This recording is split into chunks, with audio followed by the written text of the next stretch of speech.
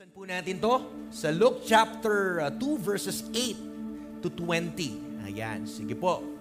Makipagbukas po tayo. Luke chapter 2 verses 8 to 20. Medyo mahaba-haba po to. Amen. Nandiyan na po ba? Yon. Salamat po doon sa 5. Amen. Hallelujah. Nandiyan na po ba?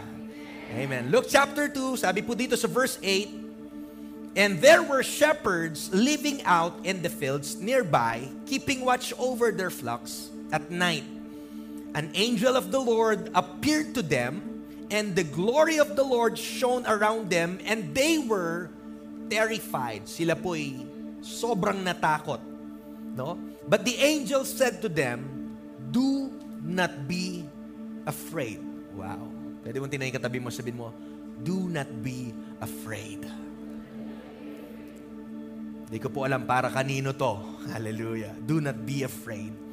Sabi dito, "I bring you good news that will cause great joy for all the people." Amen. Good news. Sabi dito, "I bring you good news." Can you say that with me? Good news. That will cause great joy. Sige, pwede natin sabihin yun with joy. Great joy. Yan, great joy for all the people. So today, in the town of David, a Savior has been born to you. He is the what? The Messiah, the Lord. This will be a sign to you. You will find a baby wrapped in cloths and lying in a manger. Verse 13, sabi po dito, "Suddenly, a great company of the heavenly host appeared with the angel, praising God and saying, 'Glory to God in the highest heaven, and on earth peace to those on whom His favor rests.' When the angels had left them and gone into heaven, the shepherds said to one another, 'Let's go to Bethlehem and see this thing that has happened, which the Lord has told us about.' So they hurried off and found Mary and Joseph and the baby who was lying in the manger." Verse 17, "When they had seen him, they spread the word concerning what had been told them about this child. And all who heard it were amazed at what the shepherds said to them. But Mary treasured up all these things and pondered them in her heart. The shepherds returned, glorifying and praising God for all the things they had heard and seen, which were just as they had been told." Pwede po ba natin basahin yun ng sabay-sabay? Yung verse 20, 1, 2, 3, go. "The shepherds returned, glorifying and praising God for all the things they had heard and seen, which were just as they had been told." Pinagpaalan na po yung salita ng Panginoon, and for our second installment, I'll be talking po on this subject entitled, "Worship through the eyes of the shepherds." Amen. Sige po, palakpakan natin yung Panginoon at makakaupo na po yung bawat isa sa atin. Amen. Worship through the eyes of the shepherds. Amen. Once again po, isa pong mapagpalang umaga sa bawat isa sa atin. And I hope tayo po'y nagising, na excited at ready po, no, natanggapin yung salita ng Panginoon ngayong umaga. May katabi mo, excited ka na ba? Amen. So we're still on our series po, no? Entitled what? Yung series po natin is entitled what? Come to worship. Ayun. No? Come to worship, where we are looking po, no, sa unang kwento. The first story po ng unang kwento ng Kapaskuhan sa Bible, no? At yung goal po natin sa buong series na ito ay matuto po tayo paano sumamba sa Panginoon sa spirito at katotohanan. At pag po tinalakay natin yung mga familiar accounts na to, familiar stories na to sa Bible, na which is, alam ko po, ay most likely every year, no, napapag-usapan po natin ito sa season ng Kapaskuhan. Kaya yung panalangin ko po that as we go and as we walk through the familiar accounts, ay makita natin yung sarili natin. We would see ourselves in the story. At maka-identify po tayo, ma-identify natin. Katulad po last week, no? I hope nakita nyo yung sarili nyo kung paano nag-worship yung mga magi, mga wise men. Nakita nyo yung sarili nyo sa story na yon, no? At makita din po natin yung journey po natin. Ma-reflect natin doon sa binabasa natin. Yung journey natin, lalo na po sa season na ito, at malaman natin, matuto tayo kung paano po sila nag-worship. No? So I hope and pray makarelate po tayo sa mga stories na ito. At kahit po ito ay nangyari 2,000 years ago, ay meron pa rin po itong spiritual impact even po sa kapanahunan natin ngayon. And alam niyo po, what I love about Christmas ay yung focus po ng season na ito ay hindi po si Santa Claus, hindi yung mga reindeers, yung mga snowmen or ano man po, no? But yung focus po ng Kapaskuhan, Christmas is all about God becoming man. Ito po yung sentro na ang Diyos po natin, our God who is all eternal, come on, our God who is unchanging, our God who is all-knowing, all-powerful, all-present, come on, lahat po ng characteristics ng Panginoon. Imagine, the God that we serve, He left the comforts of heaven. Imagine, the God that we serve, the big God, the powerful God, all-present, all-knowing, omniscient, lahat po niyan, yung Diyos na sinasamba natin, He came down from heaven at naging tao, nagkatawang tao, isinilang katulad po natin bilang isang sanggol para, here's what I love about the story, para abutin tayo. Come on. Para abutin tayo. And sa simpleng thought lang po na yon, na iniwan niya yung langit, siya po'y sinugo dito, nagkatawang tao. Para po abutin tayo. Doon pa lang po sold na ako abutin tayo. For all have sinned, sabi ng Bible, and fall short of the glory of God. Because of sin, hindi tayo makaabot dun sa glory niya. No amount of good works, no amount ng anumang bagay na pwede mong gawin na pwede kang makaabot dun sa glory niya. Kaya po kawawa tayo Kawawa tayo. Apart from Christ, wala pong kwenta yung buhay natin. Apart from Christ, walang direksyon yung buhay mo. At hindi tayo, yun yung nakakalungkot, hindi tayo makaabot, wala tayong magawa, but praise God, nang tayo'y walang magawa, na mahina tayo, yung Diyos po na makapangyarihan, siya po'y bumaba dito sa lupa para abutin niya yung bawat isa sa atin. God became man. Naipanganak po siya dito to save us. Maybe this is not the kind of Messiah na hinihintay po ng Israel, hinihintay nila. It's a political Messiah, a militant leader na ililigtas po sila sa kamay ng Roman Empire. But this is not the kind of Messiah yung dumating. Isa po siyang servant na niligtas po tayo sa kapangyarihan po ng kasalanan at kamatayan. So sa tingin niyo po, ano yung response dapat natin dito sa katotohanan ito? Ano yung response natin? Alam niyo po, napaka-mind-blowing nun na yung makapangyarihang Diyos, iniwan niya yung langit, bumaba siya dito para abutin ka niya. Woo! Abutin ka niya. Kanina po kinanta natin yung kanta na merong word na Emmanuel, which means God with us. Ano pong feeling sa inyo na yung makapangyarihang Diyos inabot ka niya? Wow! Ito po yung story ng Kapaskuhan. Inabot ka niya. So whenever we are tempted to think na mag-isa tayo, remember, Emmanuel, He is with you. So ito pong kwento. Hindi ko alam para kanino po ito. Hindi ko alam anong estado nyo sa buhay, anong sitwasyon nyo ngayon, anong status nyo, anong pinagpipray nyo, anong pinoproblema nyo, hindi ko po alam exactly nasaan kayo. But my prayer for this morning is maramdaman mo yung kamay ng Panginoon, hindi siya maikse. Aabutin ka niya.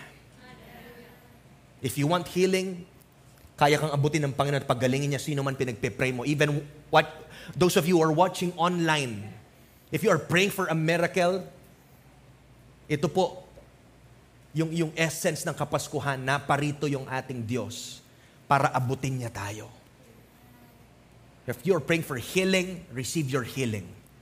If you praying for somebody's healing, come on, receive that healing para sa mahal mo sa buhay.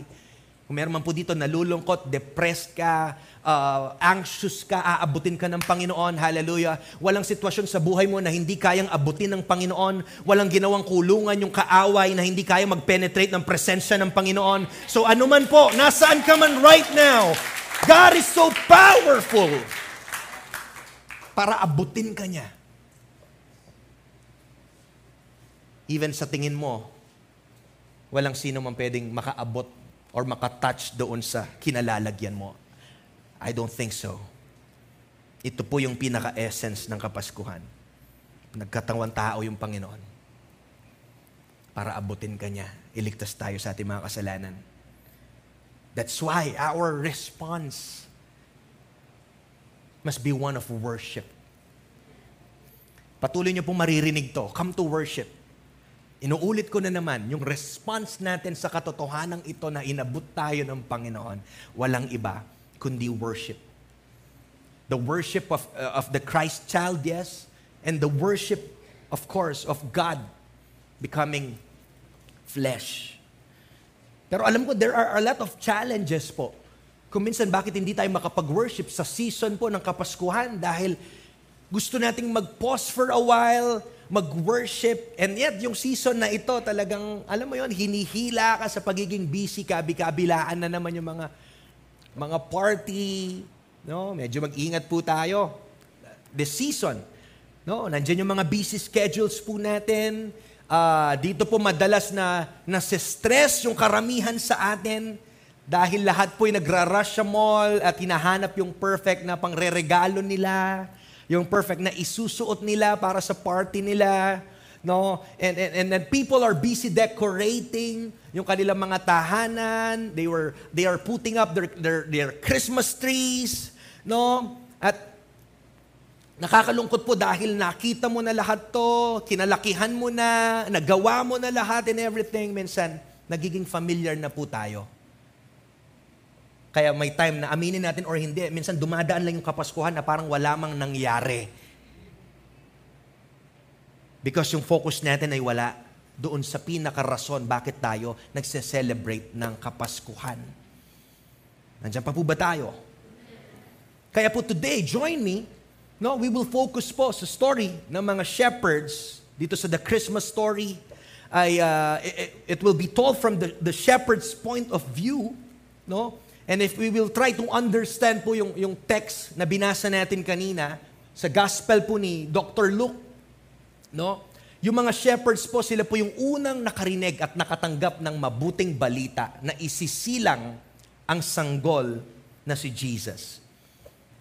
And alam niyo po, during the first century, no, sa Palestine, hindi po ganon ka ganda, if I may say, yung tingin nila sa mga shepherd, no? Dahil kung titingnan po natin sa social ladder nila, kung may exemption lang po sa mga lepers, ay halos nandun lang po sa baba na din yung mga shepherds, no? Dahil sila po ay buong oras po nila ay inaalagaan po nila yung mga tupa, no? They were out in the fields and they were unable to keep the ceremonial law, even po yung Sabbath they cannot hindi nila nasusundan because of the nature ng kanilang trabaho, no? So yung mga Jewish leaders po, no, kinikriticize po nila yung mga shepherds sa nature ng kanilang work that they cannot observe yung Sabbath. So these people, imagine, they are treated as outcast po ng society. Are you there? Ito po mga shepherds, mga outcast, unclean people, no? Actually, they are regarded as thieves. Mga magnanakaw, mga sinungaling, to the point na hindi po sila pwedeng maging, mag-testify po sa korte dahil hindi sila paniniwalaan. Grabe, ganyan yung tingin nila sa mga pastol. Gising pa po ba tayo? So these people were despised. No? So, upon hearing that, maybe yung iba sa atin, ganun din po yung nararamdaman. Nakaka-relate tayo, na-identify natin yung sarili natin. Dito na maybe, meron po nanonood even online at narito, na feeling mo, alam mo yon, para ka rin isang shepherd na ikaw ay unloved. You feel rejected, unloved. Hindi ka pinapansin, unheard, unnoticed. Katulad po ng mga shepherd, sa story po na binasa po natin, at makikita natin, no, isang normal lang po na gabi na sila po ay namamastol,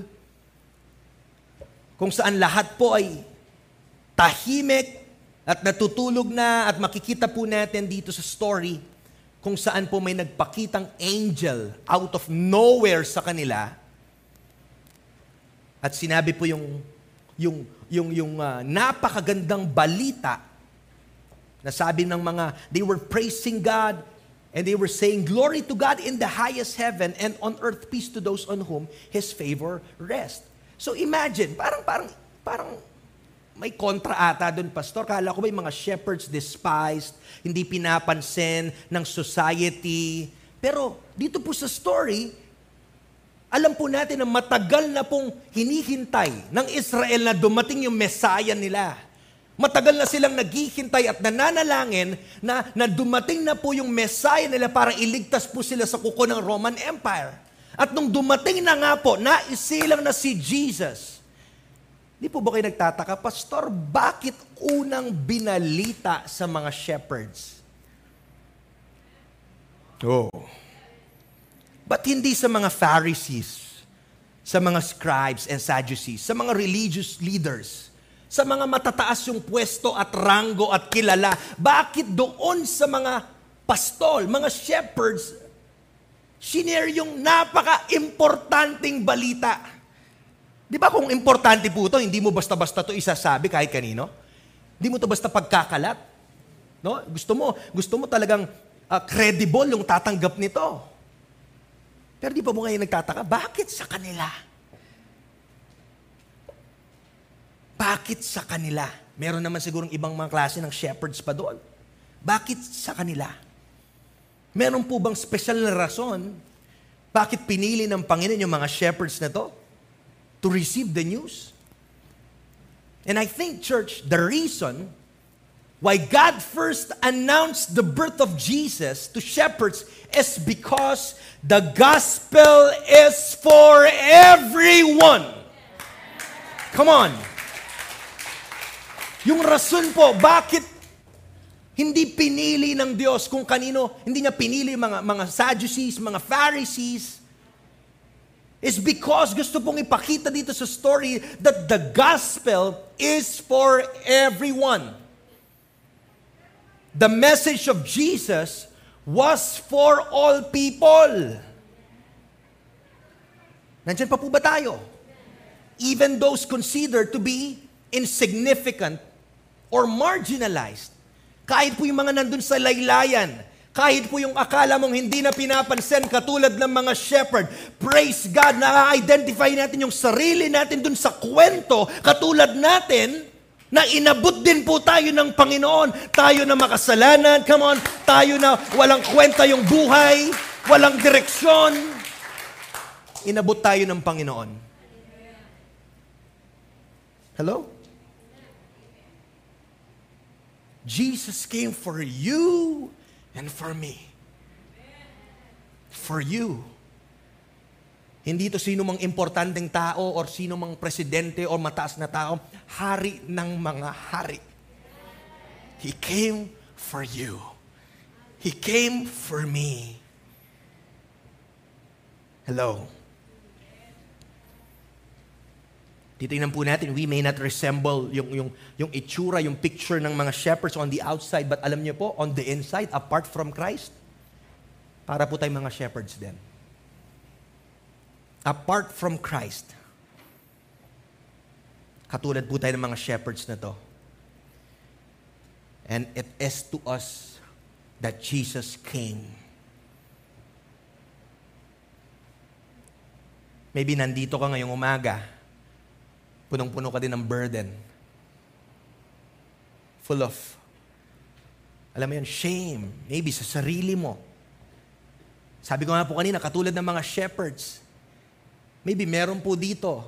Nagdadalawa kang isip, nagsastruggle ka kung mag-a-attend ka, hinang-hina ka, wala ka ng lakas ng loob para magpakita sa church because you feel na hindi mo deserve yung Panginoon. You feel na hindi ka kayang abutin ng grace ng Panginoon dahil, pastor, hindi mo alam kung anong kasalanan ko. Maybe there are people na ganyan po yung thinking. Na nafe-feel mo rejected ka nga, walang nagmamahal sa'yo, walang pumapansin sa'yo. But I want you to know that the gospel is for you. Kung paano po in-announce ng Panginoon yung good news sa mga shepherds, He has good news for you too. Palakpakan mo yung Panginoon. Ito po yung good news. Hallelujah. Ito po yung good news. So this whole narrative po ng story, makikita natin, is all about worship. Kaya po wag po natin kalimutan. I hope the way that we will spend this season ay hindi tayo ma-focus at ipako lang natin yung kaisipan natin dun sa mga temporal na bagay. Wag mong sirain yung kapaskuhan mo dahil hindi mo lang mabili yung gusto mong sapatos, gusto mong gamit. Mga temporal na bagay na naluluma, nasisira, napapalitan, nauubos. Di ba mas mahalaga yung buhay? Hello? So mag-focus po tayo, wag dun sa temporal. Naparito yung Panginoon.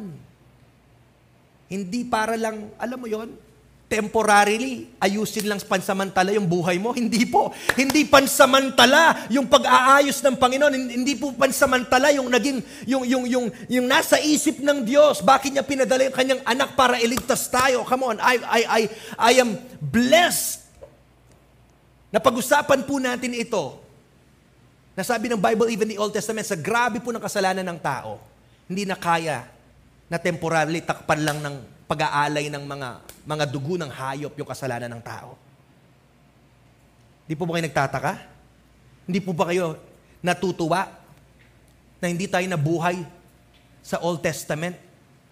Siguro wala nang hayop ngayon sa kaka-offer natin.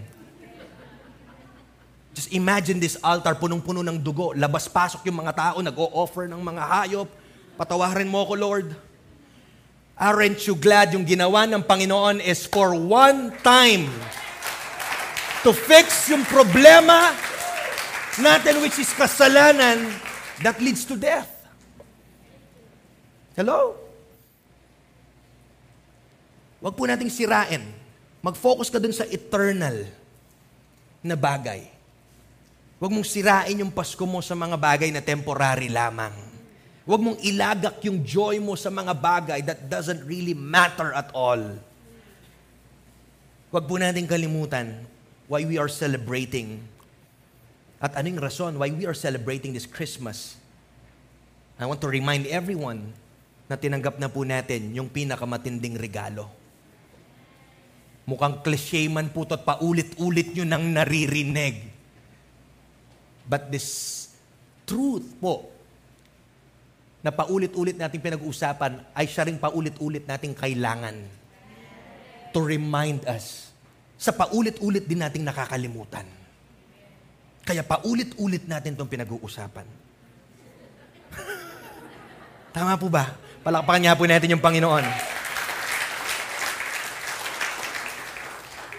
No wonder si Paul din, sa kanyang pangangaral ay lagi niyang sinasabing, kahit paulit-ulit kong sabihin sa inyo to, dahil nakakalimutan nyo ng paulit-ulit, hindi ako magsasawang iulit-ulit to sa inyo, sabi ni Paul.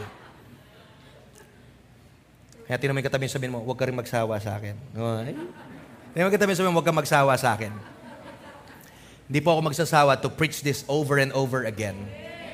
Come on, palakpakan natin yung Panginoon. Hallelujah. So gusto ko po tingnan natin, now we know na yung pinakamatinding regalo, that indescribable gift is Jesus. Let's talk about these 5 characteristics of the great gift that we received, na gusto ko pong i-connect doon sa story na binasa po natin kanina. Ano yung mga 5 characteristics po ng regalong tinanggap na natin? No? Number 1, you need to understand, number 1, Jesus is a gift that casts out fear. Sabi sa Luke 2 verses 8 to 10, and there were shepherds living out in the fields nearby, keeping watch over their flocks at night. An angel of the Lord appeared to them, and the glory of the Lord shone around them. Imagine mo naman, sobrang dilim, biglang may anghel na lilitaw. Sino dito matatakotin? No? Lahat siguro tayo magugulat. At yung ginamit po dito sa original language ay talagang sobrang grabe daw silang gulat. They were really terrified. Yan po yung totoong meaning niyan, no? But the angel said to them, do not be afraid. Tingnan mo yung katabi sabihin mo, do not be afraid.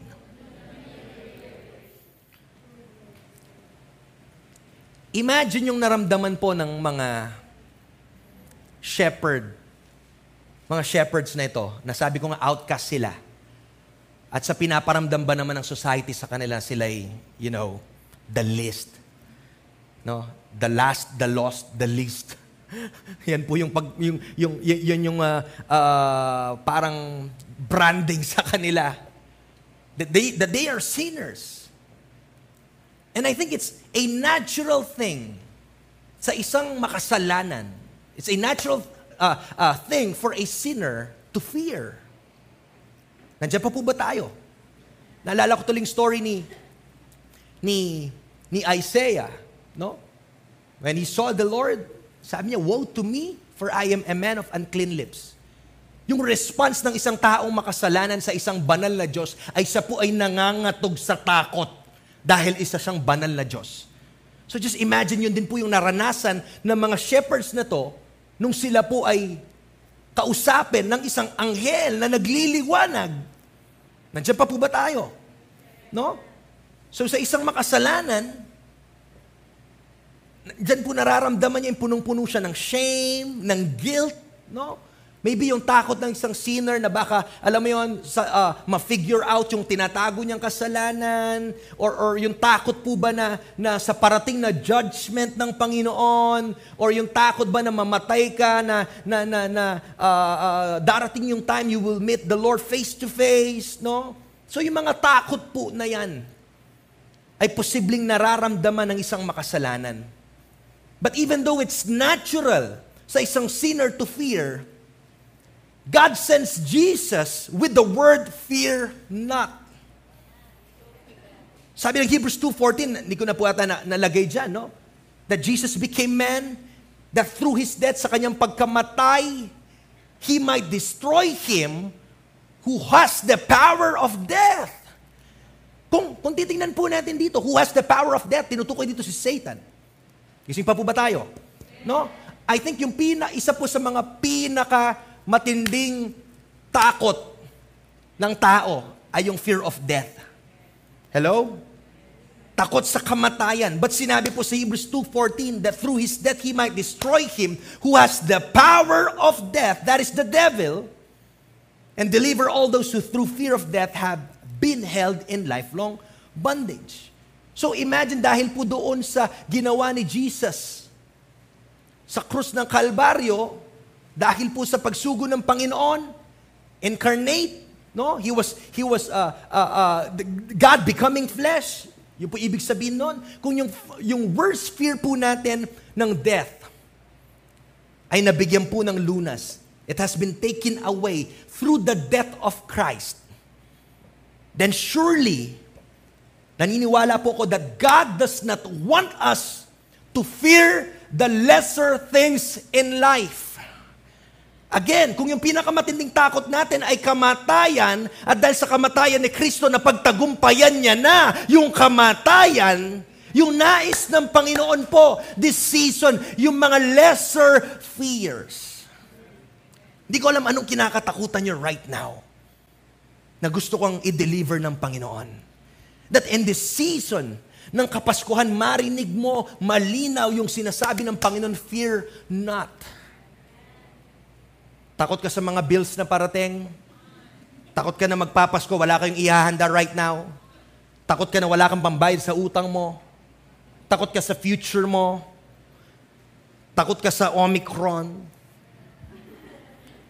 Hindi ko po alam anong kinakatakutan nyo. Takot ka na mawalan ka ng trabaho? Takot ka sa bago mong trabaho? Takot ka na pag nag-reunion kayo, makikita kayo ng kapatid mo or kamag-anak mo na hindi pa rin kayo okay throughout the years. I don't know ano po yung kinakatakutan nyo. Nandiyan pa po ba tayo? Pero I pray po sapat na rason na dahil po isinugo ang kanyang anak dito po sa lupa. Ano man po yung fear na dala natin or nararamdaman mo right now, I pray, kumalma yan. Palakpakan po natin yung Panginoon. Mawala po yung takot na to. At nais tayong i-deliver ng Panginoon sa mga fears na yan. 1 John 4:18, perfect love cast out fear. Ito po'y sa context ng fear of the coming judgment.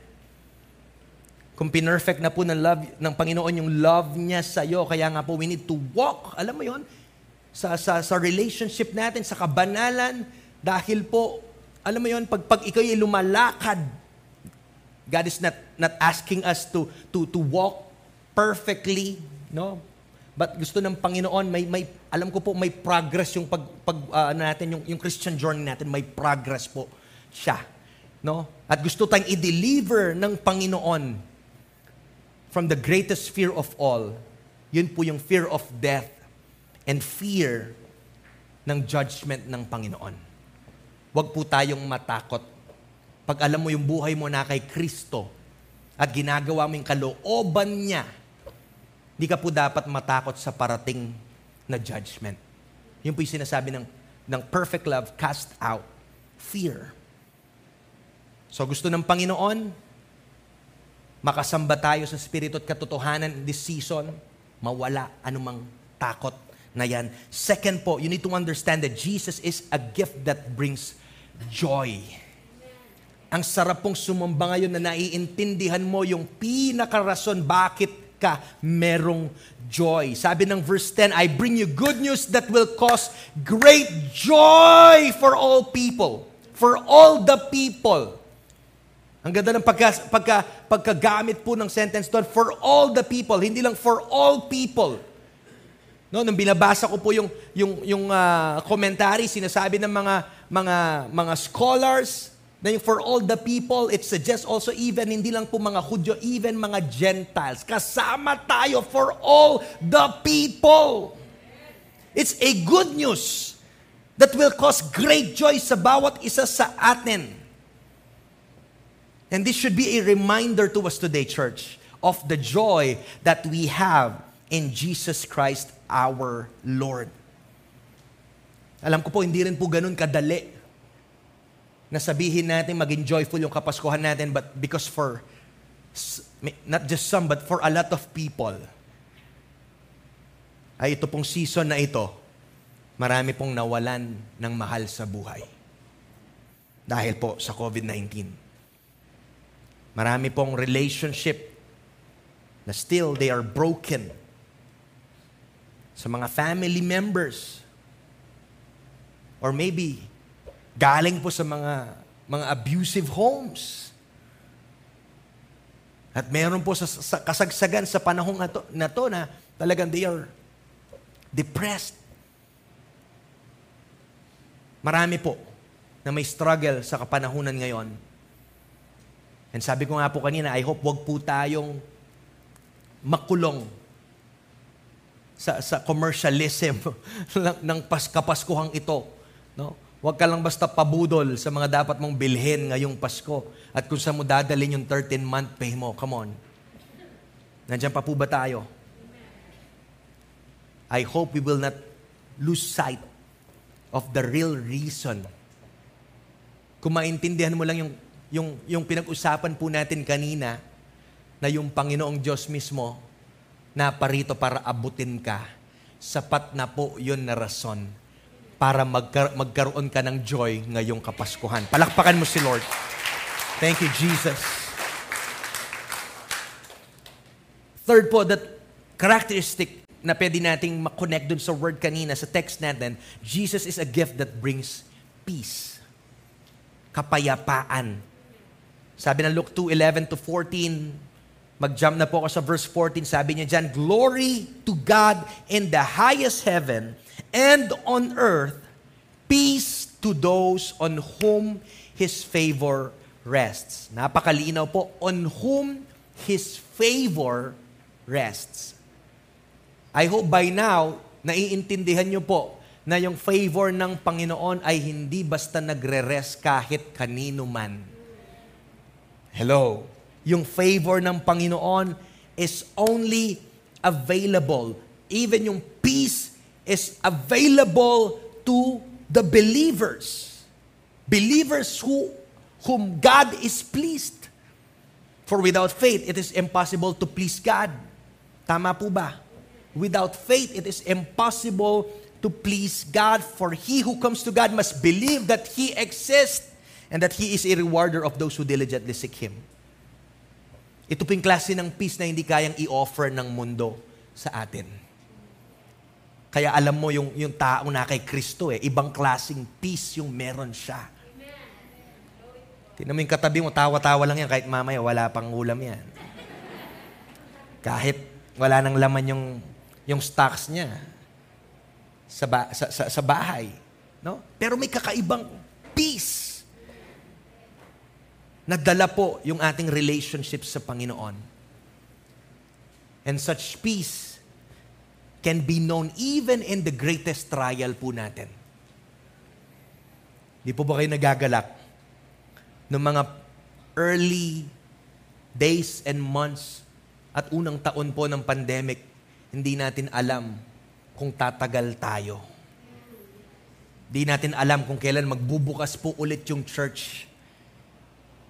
And maybe sa atin po dito, nakaranas din po tayo. May mga, I don't know, kung sino po sa atin nakaranas ng COVID, no? Na nandun na po sa bingit ng kamatayan. I don't know. Pero yung peace po, praise God, is available even in the midst of our greatest trials. Sapat po, napapurihan mo yung Panginoon dahil until now, nandito pa rin po tayo. Nagkikita-kita. Nag-iba man po yung season natin, but we are serving the same true God who is, come on, the same yesterday, today, and forever. And it's such a joy na makita po natin yung bawat isa. Tingin kanya sa likod mo, sa left mo, sa kanan mo, sabihin mo, natutuwa ako na makita kita. Come on, sige po. Kausapin mo yung katabi mo. Natutuwa ako.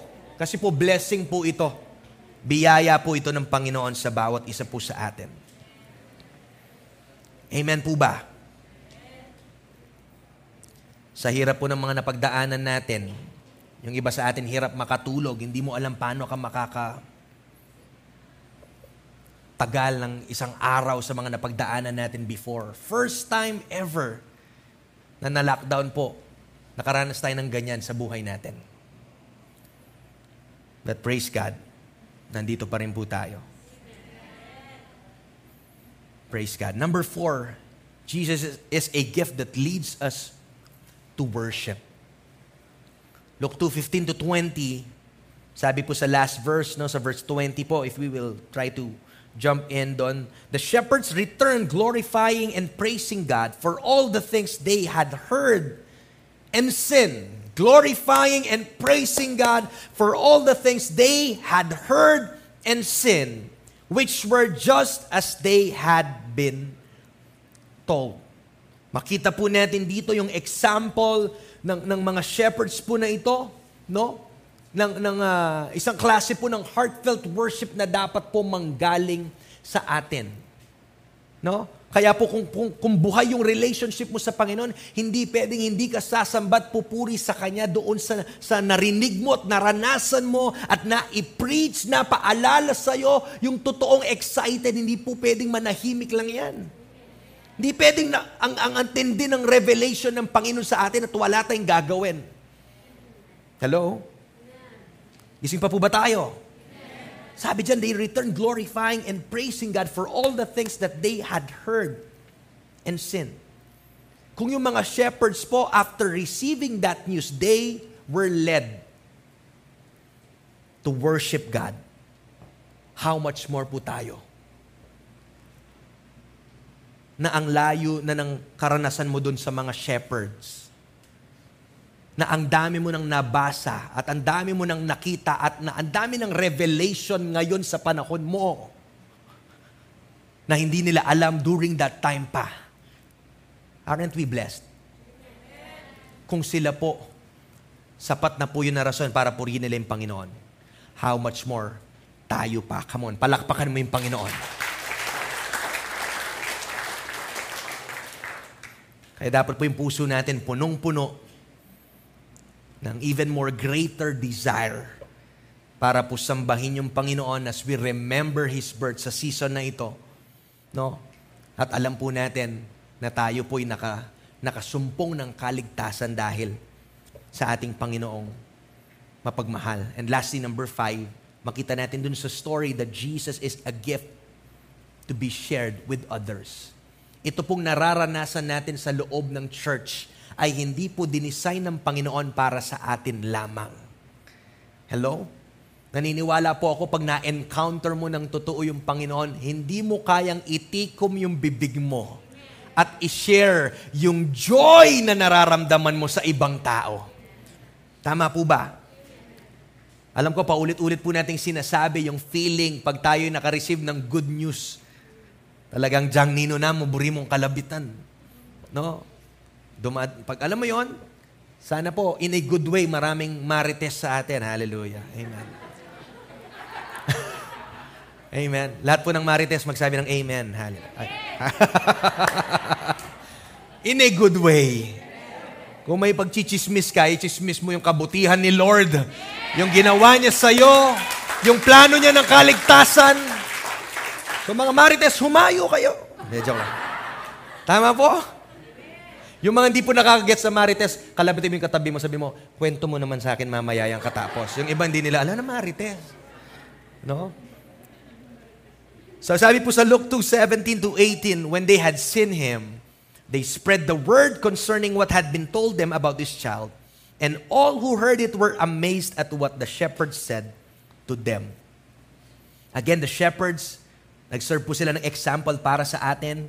Hindi lang po mapuno yung puso natin ng papurit pagsamba, but pinakita po sa atin na magkaroon din po tayo ng desire na i-share po yung mabuting balita ng kaligtasan ng Panginoon sa ibang tao. So I hope sa 12 verses po na yon, na-identify natin yung sarili natin, katulad ng mga shepherds. Ito po mga shepherds na nagre-represent sa lahat ng mga tao na rejected, despised, shamed, people of lowly origin, mababa yung reputasyon, Ito po yung nire-represent po ng mga shepherds. Pero kahit ganun pa man po, sa kanila unang binalita yung napakagandang kwento ng kaligtasan ng Panginoon. So I hope today, ma-remind po tayo na yung tunay na Kapaskuhan is about God. It's all about God becoming man para iligtas po tayo. And I think sapat na po yun na rason para tayo'y sumamba sa Kanya. Amen. Palakpakan po natin yung Panginoon.